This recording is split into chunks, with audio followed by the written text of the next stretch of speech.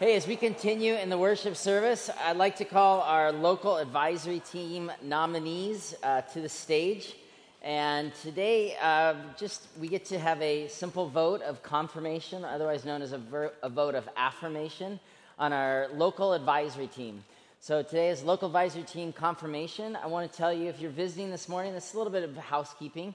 But for those that are regular attenders, members of Bethany Community Church, how Bethany Community Church is structured is one church in 6 locations with one governing council that's made up of people from all 6 locations, and they meet and give governance to us as a church. We share one budget, one council, international partners, and we partner then in localized ministry in 6 different locations. In each of those locations, of which Bethany North is one, there's a local advisory team that meets to plan and strategize and come up with a focus of ministry for the year ahead, be praying for staff, to be listening to the congregants. It's really a level of congregational involvement in everything we do. And so today on stage, you'll see represented here, Eric Armbruster, Cameron McClurg is not here, Lisa Nelson, Amy Beth Nolte, Pam Barney, Paul Craig, Nathan Hawkins, Ramona W., and then of the staff, Scott, Anna, Ruth, and Allie. You got this in your bulletin when you came. Today you get the opportunity to vote a vote of affirmation, a vote of confirmation. So you can look down and check all the names. If you leave my name unchecked, we're going to have issues. But this is really your chance. This is just in the bylaws that each congregation gets to vote a vote of affirmation. Some of these votes are kind of silly, right? Like, how am I voting? How were these people picked? Well, there was a nominating committee of people that have served in this role in the past that were praying, meeting over several months around the next wave of local leaders. And we are blessed and pleased to welcome this new class of leaders that make a 2 to 3 year commitment to advise the church. And as you know, many of us, we feel busy, right? And so for these men and women, they said, yes, I can serve the church in this season. And they all have different passions that they're really kind of feel like they're really passionate about, but what unites them is they have a hunger to see Christ proclaimed in this local body, Bethany Community Church North. They meet monthly, they're praying, they're listening. I wanted you to see them and to see their names so that you can know, gosh, I dream about this church that we might someday do blank, or I wish we could do more of blank. Who do we talk to? You can always talk to the staff. We hope you're also talking to the local advisory team. They are the congregational representatives to advise as we move forward. And we're in the midst of a really exciting next step of growth and everything that God wants to do in us. So this is your local advisory team. You can sometime in the next 40 minutes, you can look at these names and vote a vote of affirmation. And then if you would, just leave these votes, these ballots, on the tables as you depart. Clearly, it's not going to be very suspenseful. We're going to vote them in today, but would love you to join us in voting them in. And I would also, if you just look at these men and women, would you pray for them? And would you join me in being grateful for how they're serving the church? Let's give them a big round of applause. So thank you so much. Thank you, guys. Thankful for you. Excited for everything we're going to do together. And now, as we take a turn towards our teaching moment, I would invite you to open the book of Joel. We're not going to judge you if you need to look at your table of contents. The book of Joel, one of the 12 minor prophets you'll find at the end of your Old Testament. The book of Joel, just 3 chapters long. We're in our second week of our summer series, which is called Summer Shorts. Short books or small books, big questions. Because all of these books that we kind of skip over during other teaching cycles have really important questions for us to engage as a church. Our scripture this morning comes from Joel 2, verse 22 through 28. I will read that now and then we'll begin. Chapter 2, verse 22 of Joel. Do not be afraid, you wild animals, for the pastures in the wilderness are becoming green. The trees are bearing their fruit, the fig tree and the vineyard their riches. Be glad, people of Zion. Rejoice in the Lord your God, for he has given you the autumn rains because he is faithful. He sends you abundant showers, both autumn and spring rains as before.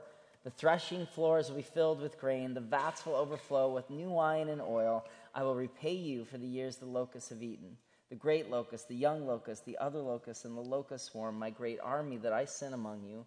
You will have plenty to eat until you're full, and you will praise the name of the Lord your God, who has worked wonders for you. Never again will my people be shamed. Then you will know that I am in Israel, that I am the Lord your God, and there is no other. Never again will my people be shamed Verse 28, and afterward I'll pour out my Spirit on all people. Your sons and daughters will prophesy. Your old men will dream dreams. Your young men will see visions. Beautiful. This is God's word for us, the people of God. Let me pray and we'll begin. Holy Lord God, thank you for these moments ahead. We pray that you would take this little book and open it up to us today. That, Father, you would reveal to us pieces of our own journey that you want to have us take a deeper look at. And that ultimately, that we would be encouraged through the book of Joel on the power of repentance, confession, and restoration that's found really, Lord, in a life in abiding in you. In your name we pray. Amen. Summer Shorts, Joel. Your title this morning is simply this: Nothing is Wasted.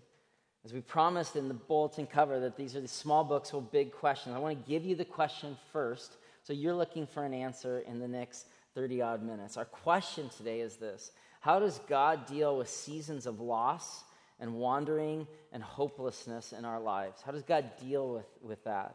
And how does he redeem wasted time? How does God redeem wasted time in our journeys? To illustrate that, I'll just tell you, the year was 1995. I went from being a preseason All-American to a bench warmer for the Whitworth University football team. Do you know what the difference between preseason and postseason All-American is? It's just a few letters. It's a very big deal. One is what you might do. The other is what you have done. So I was a preseason All-American in 1995, only to lose my job on the team and be off the team by November. I was dating then who I thought was the love of my life, only to be dumped in a period of isolation and loneliness and to be sent into a period of being single when I didn't anticipate it. I was having insecurity in my major. I was living into too much freedom of being 21 and turning too much to alcohol to cope some of these other places of gaps. And my life started feeling really hopeless. And really, I was questioning because I had this plan for my life and things just started going off the rail. Things felt really fruitless. And I was confused because I was following Jesus. I was asking Jesus to bless my ways. And things were not turning out as I had hoped. Preseason All-American to not even on the team. And when I got back from that, there was this morning, which really illustrates just this season of fruitlessness for me. I blew through my alarm. I was up too late doing things that were not healthy to my pursuit of Jesus. The football bus was supposed to leave at, say, 7 a.m. to head across the state. You have to be on the bus, or the bus leaves without you. I sleep through my alarm, wake up, just run to my truck. I look, disheveled. I drive a million miles an hour, pull up in front of Graves Gym. The bus with the entire team is driving away. I try to flag it down. It doesn't stop. And literally, like all of the hopes, this is, 6 weeks in, it's pretty clear the preseason expectations are not living into the reality of this season for me. And I had to, kind of beg and plead with the trainers and ride in a van, not even with my team. And that illustrated for me that I felt like in a season where I didn't even make the bus. Hopeless, fruitless. I got back to Spokane after that road trip, and I drove up to what was a sacred space to me at the time, up on 5 Mile Hill, and I drove up, and I leaned against the barbed wire fence as the sun was setting over the Spokane Valley beyond, and I'm asking these questions. God, what are you doing in a season that feels especially fruitless? I thought what you were going to give me was an anointing and a blessing. How can pursuing God feel so messy in real life? And God, how will you redeem what feels like a really wasted season of my life into this sport, into this relationship, into this major?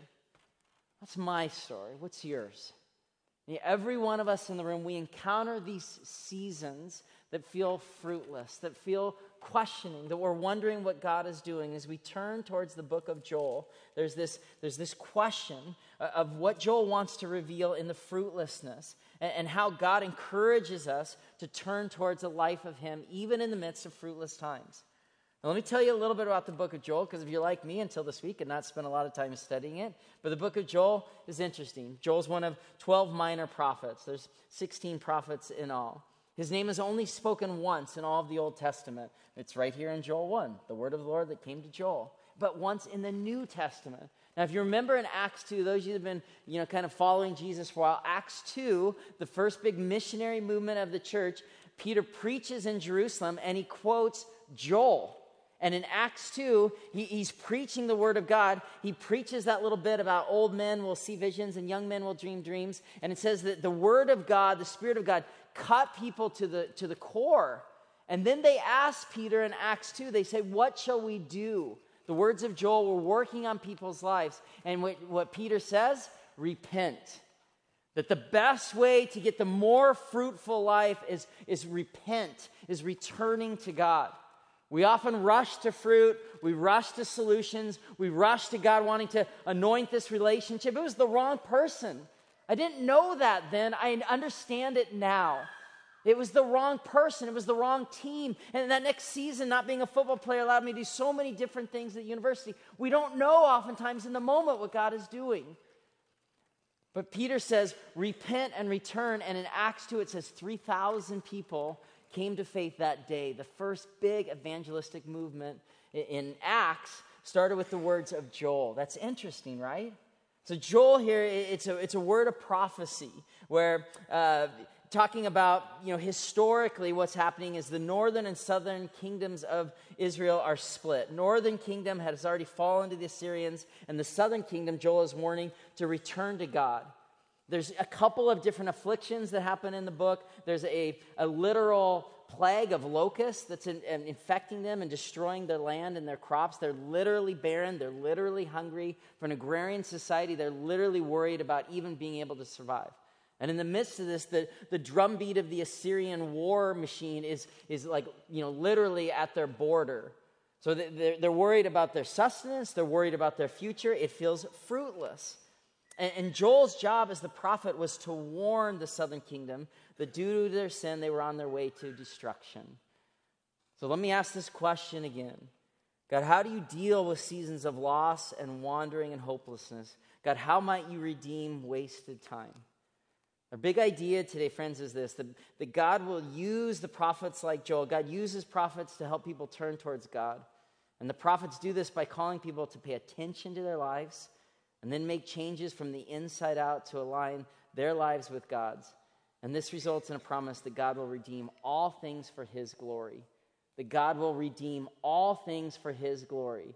God doesn't give us all easy things, but God redeems all things for his glory. Let's look at the first point in your outline, to pay attention from Joel to your life. Pay attention to your life. Look at Joel 1, verse 2. Hear this, you elders. Listen, all who live in the land. Has anything like this ever happened in your days or in the days of your ancestors? Joel begins by saying, hey, take a look at what's going on in your life, in your actual life. Take stock. Take a survey. See what's going on. How are things working out for you? And there's a difference here between hearing and really listening. There's also a difference between looking and really seeing. That's a theme in Acts over and over again. This look and really see. There's a ministry of Jesus. He actually saw people. And everyone married in the room is kind of elbowing the person they're with because they're like, yeah, there's a difference between looking and really seeing, between hearing and really listening. We can be with people, married, roommates, doesn't matter. We can be with people and feel invisible in ways. And Joel says here, pay attention to your life. Because that's what the prophet's role was to get people to examine their life. Now, about prophecy, Paul says in 1 Corinthians 14:3, but the one who prophesies speaks to people for strengthening, encouraging, and support. And so prophecy can often feel like warning about God's judgment, but it's also meant to be encouragement, to draw into the best life in pursuing Jesus. And so when we read some of these minor prophets from our modern construct, it's like, man, there's a lot of destruction, there's a lot of emptiness. God seems like he's in the driver's seat of some of these things. It can feel really judgmental. But the word of the prophet is meant to drive people to deeper engagement with God. So the role of the prophet was to comfort people, that God sees them, he hears them, and God is moving towards them. Now, prophecy in general in the Old Testament, there's 16 books of prophecy, including Isaiah to Malachi. And they're roughly all lived within about 400 or 500 years, from 800 to about 400 BC. Joel is not clear exactly when it's written, but it seems to be drawing on resources of the Assyrian Empire, warning. And so all of Joel 1 and part of Joel 2 is a warning of looking at their lives, Israel, and notice what is missing. We can learn a lot about our faith and about our life when we realize what is missing. Because when you pay attention to what's missing, you start to hunger for what's more.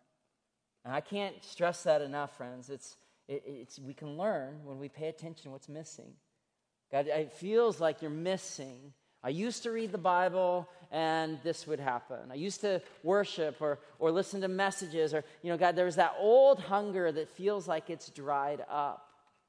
When we pay attention to the longing, we start to hunger for more of what's missing. It's true in our earthly relationships too. Some of you are like, in this season of dating, I had hoped to maybe meet someone that could be like this or that, but there's this season where things just feel like they're drying up. I talk to people all the time in seasons where marriage feels like that.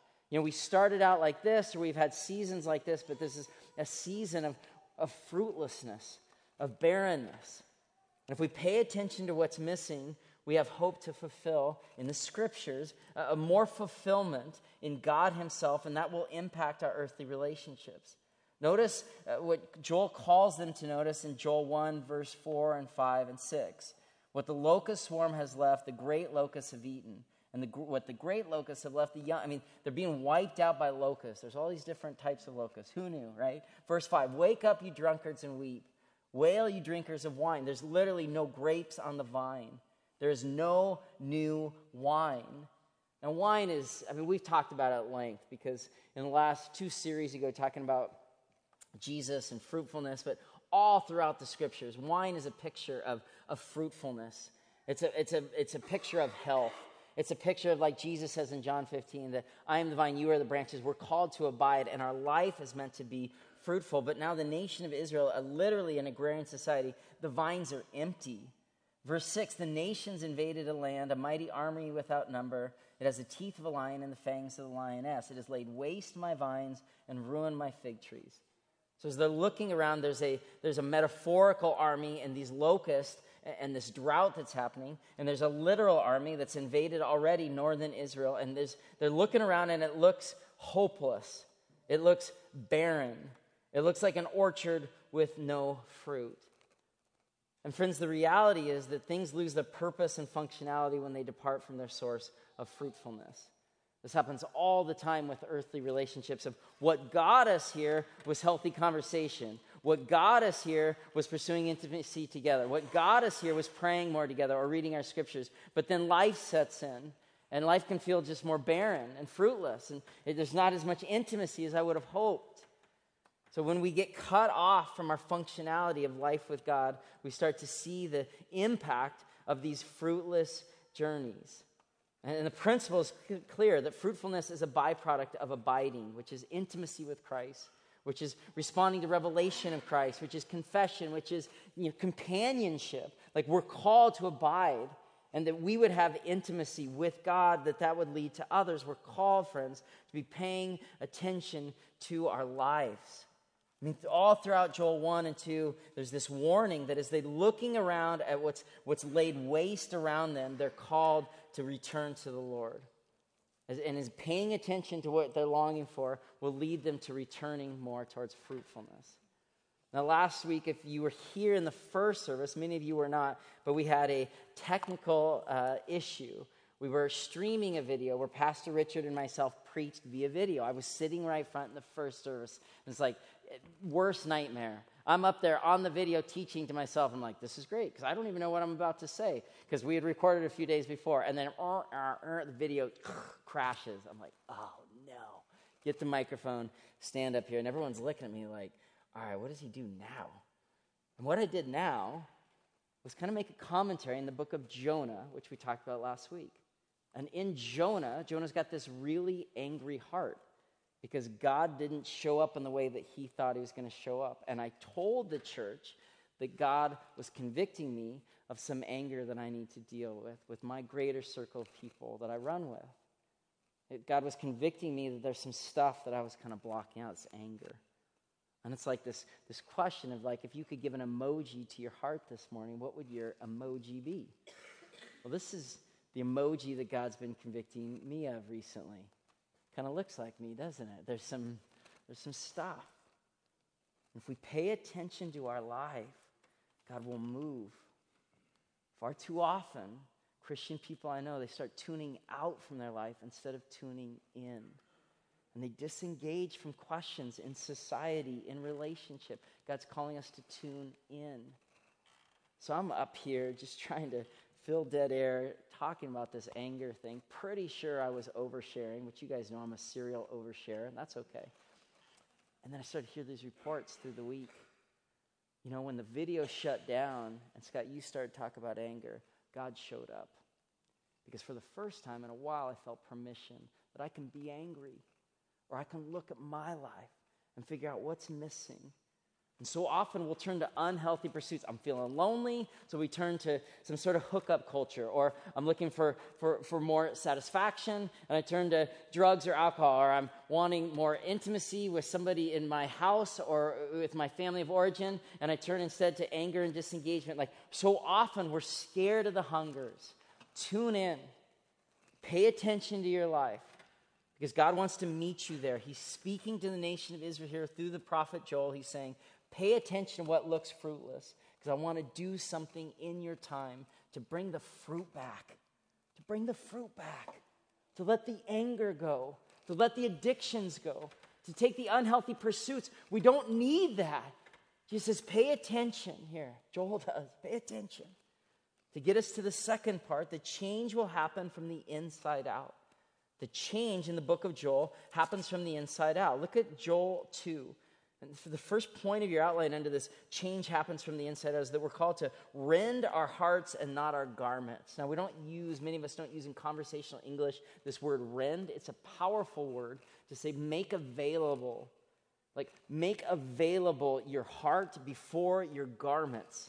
That's a really powerful statement that comes out of Joel 2, verse 12 through 17. Look at verse 2:12. Even now, declares the Lord, return to me with all your heart, with fasting and weeping and mourning. Rend your heart and not your garments. And this is why I hope you bring your Bibles to church, because if God is speaking to you this morning, I want you to circle that or draw an arrow or star. Like, this is why paper Bibles matter. They become landmarks for us, Ebenezer's of what God is teaching us. I've never seen this verse before this week. It's amazing. Rend your heart and not your garments. Return to the Lord your God, for he's gracious and compassionate. He's slow to anger, abounding in love, and he relents from sin and calamity. Who knows? He may turn and relent and leave behind a blessing. Grain offerings, drink offerings for the Lord your God. I'll pause here, because as you guys know, like I get a little excited about things, but this verse 14 is incredible, because the who knows question mark is one of the most truthful statements in this entire book. Because if you're in the midst today of a health crisis, you're like, who knows how it's going to end? If you're in the midst of an emotional crisis, you might be asking this morning, who knows how it's going to end? If you're feeling a little bit fruitless in your pursuit of Jesus, you're not even sure where you're at this morning. It's who knows question mark. That's really truthful. And the scriptures don't whitewash anything and say that you'll always be fruitful. It'll always be easy. Marriage will always be wonderful. Your children will always obey you. Your parents will always have a wonderful pursuit of God and you, and it's going to be easy. It's not here. No, we try as we might. It's not here in the scriptures. What the scriptures say is in the midst of fruitless times, there's a bit of mystery. Who knows how God will end the story? It will end. And it will make sense in time. And if you're like me, where you bear scars because babies die and people don't show up the way you needed them to show up, and you're dealing with stuff in your life, this who knows is tremendously powerful, because life is a mystery. But God is good, and he'll show up. And in the midst of the fruitlessness, verse 15 continues, blow a trumpet in Zion, declare a fast, call an assembly, throw a party for God, it says. Are you kidding me? Like the locusts are still like outside. How do we throw this party? The Assyrian army, are you kidding me? There's racism in America. Throw a party for God? I don't even know, who knows what's going to happen with the person I'm dating or with my parents, or who knows? In the midst of the fruitlessness, throw the God party, saying God's going to show up, and I'm going to be the first to proclaim it, because when God shows up in my situation in one day, 1 week, 1 year, it will be a testimony that he moves. Is your faith still asking big questions? Do you have the audacity to ask God to move? And I've got this prayer journal where I fill it with pages where I'm audacious enough to ask God to show up. Because people tell me, like, I don't know what's going to happen in my marriage, my kid, my sickness, and I just say, I can't do anything other than pray for you. But you know what gets filled up in these pages is God moves. He shows up. So what are you asking God to do in your life? Where do you need him to show up? And what is the marker for you that he has showed up? Rend your hearts and not your garments. We are called to proclaim that God will do something from the inside out. Now, a lot of us go from the outside in. We want to throw the God party once we're in the relationship. We'll throw the God party once, this thing or that thing. Like, we have all these stipulations. The scriptures call us to trust in the middle and proclaim that God will be good even when we don't know the end of the story. And it will happen from the inside out. This reminds us of Jesus' words in Mark 7, that nothing outside a person can defile them by going into them. Rather, it's what comes out of a person that defiles them. We need to be inside out people. This is our problem so often with our New Year's resolutions. It's July, people. How are we doing with the New Year's resolutions? Are you like me? Can you not even remember your resolutions? Or if you can recall them, it's like, oh, man. And there's probably a few success stories. All right, amen. We celebrate with you. The rest of us, like, oh, because we snap to behavior. We snap to fruit. We snap to change. But real change has to happen from the outside in. And that happens here, Joel says, in this word repentance and confession. Now, in the Old Testament, there's no actual Hebrew word for repentance.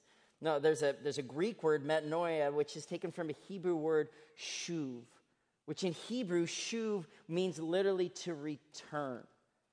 So when we shuv to God, it's nothing crazy, but it's just saying, God, I'm returning to you, even in the midst of fruitless times. Even in places where I've blown it, even when I didn't show up, even when I don't know, who knows how the story ends, I'm going to return to you, and I will confess my sin, and I'm going to leave those other coping mechanisms behind, and I will return. Now, in Joel, this call to return, it's an invitation, it's not a threat. So often we're like, well, you should repent. Yeah, it's like, okay, that sounds like you're telling me that God's like waiting to smite me or something. No, it's an invitation. Like, return to God. Repent. Those of you in broken human relationships, maybe God is asking this morning to return and to repent and say sorry for parts that you owned of things that went off the rails. Return. And second, from the inside out, don't let transformation stop at only the heart level. So this I want to look at a few verses of Joel 1, verse 13, 15. We're called to start with the heart and work out, but don't make it merely internal. Verse 13 of chapter 1, God speaks to the prophet Joel, to the nation of Israel. This word about real change does start to look different on the outside. Verse 13, put on sackcloth, you priests, and mourn. Wail, you who minister before the altar. Come spend the night in sackcloth, you who minister before my God. For the grain offerings and drink offerings are withheld from the house of your God. And a sackcloth is literally like a burlap sack. Think like a big old school potato sack or onion sack. And the priests would literally take off their priestly robes, which had to look a certain way, and they were left in the Holy of Holies. They couldn't even go out and talk to people in their priestly garb. And God says, no, I'm done with that. Things have been rough. You feel fruitless. Put on a different costume. And may your outside match your inside and say, I want to do life differently.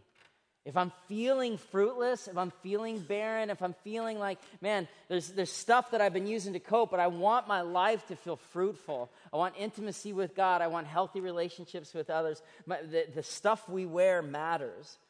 And we're called to put on the sackcloth and say sorry and lament and wail that our actions would reveal our hearts. So when you see a problem, lean on your faith and change your pursuits. That's very easy to say. It's difficult to do. I got the great opportunity, all the lead pastors, we went away with Pastor Richard for 4 days a week ago to plan the year ahead. And we're walking around Leavenworth before we headed to this cabin. And I had this question for Richard. Because if you're around Richard at all, he's been my pastor for 15 years. He's always talking about the indwelling power of Christ. And I was asking this question. Like, what do we do with a sanctification journey saying that we're trying to be more and more and more like Jesus, and yet this reality that when we say yes to Jesus, our hearts are fully formed. We have the full power availability of the Holy Spirit. What do you do with that? We just said it's simple. No, Christ in me, the hope of glory, Colossians 1. And we'll spend the rest of our life being sanctified to release the power of the Spirit into our daily lives. So the process of sanctification isn't the process of earning more of God. It's the process of releasing more of Christ in your life. Simple, but isn't that that's practical and helpful, right? Like we're called to read our scriptures, to pray, to serve, that Christ might be releasing more and more of his Spirit into our life. Friends, if you're not a believer in Jesus Christ yet, start at the beginning. Lord, have my heart. I want to follow you. And for many of the rest of you, like, oh, I did that. You know, I've kind of like gave God my heart, but now I'm like wondering what God does with these seasons of barrenness and fruitlessness. I'd like to encourage you to examine your life, to rend your heart, and then that your outside actions would match what God is doing and your inside actions. We did one, we'll do one in July. It's in your handout of some of the service opportunities that we're doing as a church called Big Tent Jesus Party. We did one in June, where we gathered with New Hope North City, another church that has a heart for people on Aurora, and we had a worship service. We had volunteers from church. Some of you were there, made hot breakfast for people on the street. That wasn't thousands. The Seattle Times didn't come. No, it was just a simple little thing. Dozens of people came. There was a resource table with books for people, Bibles. I want more resources to get out of addiction or loneliness. There was another table that had hats and socks and shoes and just real practical needs. And then over in the corner, there was a foot washing station. Friends, I haven't even wanted to tell you about this because I haven't known how to even communicate. I will confess to you, the foot washing at the Big Tent Jesus Party was partly my idea. It may even been entirely my idea. I don't know. But I will also confess to you that morning, I wanted nothing to do with the corner where the foot washing happened. I just didn't want to do it. I was running around making myself feel busy.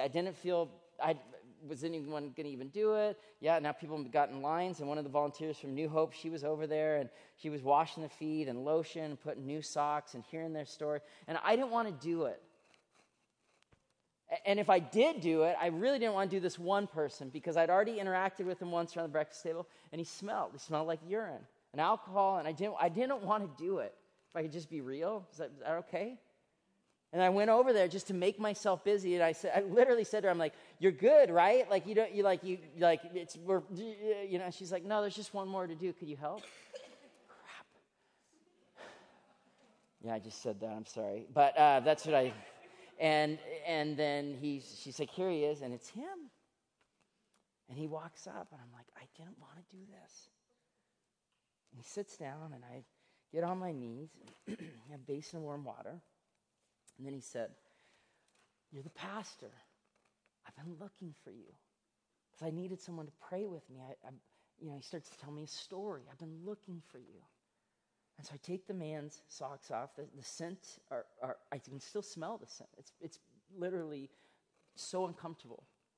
And as I'm washing the man's feet, I'm overwhelmed with just a fraction of God's love for this man, who's been in decades-long addiction and recovery cycles. Messy journey. Who knows? Not easy. And I'm like doing this thing, and I'm crying because I pray with him, and I realize how much of my own heart God needs to change, how much I didn't want to do this. And so I prayed with him, and I washed his feet and did the lotion and put the socks on, and all of this, God was just revealing his love for him, for me.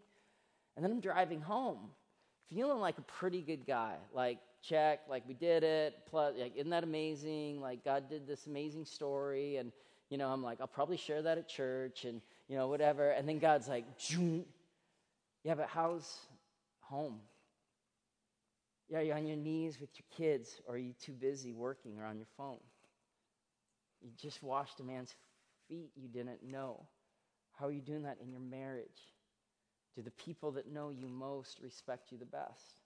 Or are you busy out there trying to be a blessing and missing the chance to rend your heart and make change from the inside out? And friends, I've been working on that. I'm not there yet by a long shot.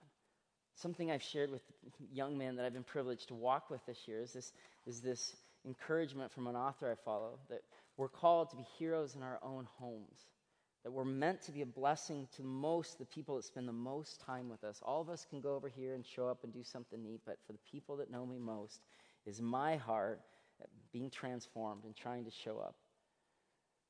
And I'm not there yet. I'm really not. But God's waking me up, encouraging me to do this work, to notice what feels fruitless, to not ignore it, and then to return. That repentance merely is trying to return and to get on my knees and say sorry for places I missed it and lean into the fullness that the Scriptures promise. And that's the third point of our outline, that God will redeem all things for His glory. God will redeem all things for His glory. And I need you to take a little journey with me through the promise of Joel. That these people are hungry, they're seeing locusts, armies invading, they're barren, they're like, God, what are you doing? You think of my story, I'm against that barbed wire fence in North Spokane, from pre-season All-American to bench warmer, from happily dating to single, in the midst of all these things. God, what are you doing?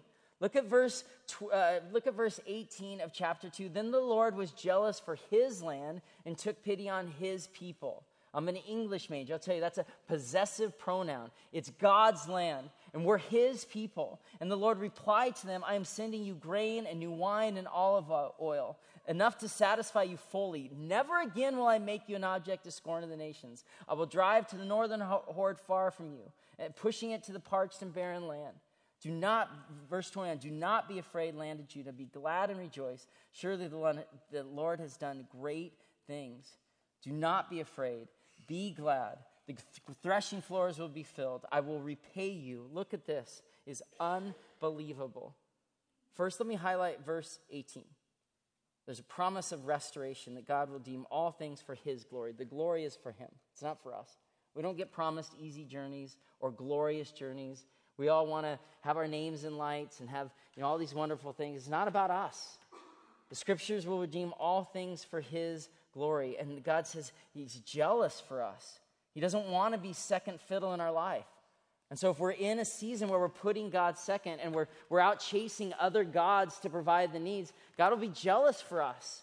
And so when we pay attention to the longing, God says He'll take pity on us. We're His people. And then look at verse 25, friends. I've never seen this before. This is one of the most incredible verses of the Old Testament. Verse 25 of Joel 2 says this, I will repay you for the years the locusts have eaten.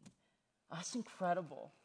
Like, locusts are literally just this bug that was a swarm in the old world, and they would destroy crops. They were this real thing, but it gets metaphorical here. God says, I will repay you for the years the locusts have eaten.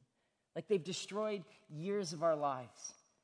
And some of you have years of your lives where you're regretting or wondering what God is up to because of the illness or the relationship or the change of career or the newfound singleness or being divorced or widowed or in a marriage that feels less than fruitful. You're like, I don't know what's happening, but I feel like locusts have eaten my joy and my sustenance. And God says here, when we return to Him, when we worship Him, when we repent and we say, God, I want you to be fully the Lord of my life, and whether you show up in 1 day, 1 month, 1 year, I'm gonna throw the Jesus party, even in the midst of what you haven't done yet. The promise is, I will repay you, says God. That is astonishing. That nothing is wasted. It's not wasted. It's not wasted. Your life is not wasted. That old relationship, that thing with your parents, that job, I don't know what you're carrying this morning, but God wants you to hear really, really clearly that nothing is wasted and that He'll repay us in somehow. for the scars that we bear. I don't know what that means. Does that mean we have deeper joy once we get through the hard time? Is this a promise of future fulfillment of intimacy with the Lord? Who knows? Question mark. But the scripture says God will make it up to us, and nothing is wasted. And that's how the book ends. In this third chapter, there's this promise of new water and new wine and new sustenance and new joy. Verse 17, then you'll know that I, the Lord your God, dwell in Zion. In that day, verse 18, chapter 3 of Joel, that day the mountains will drip new wine, the hills will flow with milk, the ravens of Judah will run with water, and a fountain will flow out of the Lord's house. Do you hear it, friends? It's hope in barren times. And that all of the parts of your journey that might feel like, man, what are you even doing here, God? God's saying, trust me. I will be good to you. And I will bring times of fulfillment later, or health, or relationship, or friendship, or laughter. I don't know what you're walking with this morning, but God wants to speak to you. He will redeem the wasted years. And nothing is wasted as we follow Jesus. I needed that this week. I needed that encouragement. I needed that hope. I needed that promise. I took my son up to Canada, to the place that's been a fishing lodge and a place of work. We've sold it. We're transitioning out of it. There's some regret there, friends. Did I waste some time up here? Like I could have joined the church earlier. I could have done there's that question. God, what were you doing? What was I doing? There's hurt relationships. There's question marks. And I realized that sometimes I was so busy working up there, I wasn't the dad that God had called me to be. And so my 11-year-old son said, I just have this dream. He's been talking for 6 months. Can we just go, you and me? And we'll catch some fish. And I want to do that hike. I've never done the hike. It's a 6-mile hike out to Beautiful Bay Trail, out to Malcolm Point. Can we do the hike? I said, son, we'll do the hike. We drive all day. We get off the ferry. We head to the trailhead. We get there. There's a warning on the sign. Trail is washed out. I'm like, nah, we'll be fine. Because I have this goal. I'm trying to redeem wasted years. A lot of times I just try to make it on my own. And we get out there halfway, and sure enough, guess what? The sign was right. The trail is gone. Gone. My son's like, Dad, we should turn back. I'm like, no, we'll be fine. I'm climbing over logs. I'm face to face with spruce and cedar. And I'm like, we are not going anywhere.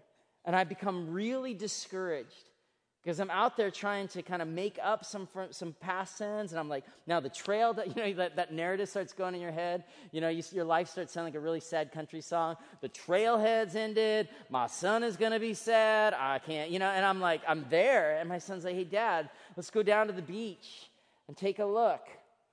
And so we bushwhack down this valley, kind of jumping and leaping, and we get down to the beach, and then we see it. From the beach, we could see what we needed to see. There's the point, Malcolm Point, the trail. I thought because the path was blocked that the path was over. My son's like, Dad, we'll just beach hike it. We'll take a different route. Friends, I just want you to know it's one of the most significant hikes of my life on Thursday afternoon with my 11-year-old about life and about life being different than anticipated, but God's goodness and about faith. It was incredible. Where the path was blocked, God provided a new route to the point. Friends, I don't know what the words of Scripture are calling to you this morning, but God is asking you to take a look at your life and to make changes from the inside out, and that your life would reflect the changes that you long to obey God and to return to Him and repent and stop chasing other things where there won't be fulfillment, and make God the center of your journey. And the promise is that the blessing awaits. New water will flow. There'll be fruit on the vine. We don't know exactly when, but we trust God with the process. And in the process, trust Him, friends. Nothing is wasted. He'll redeem it all.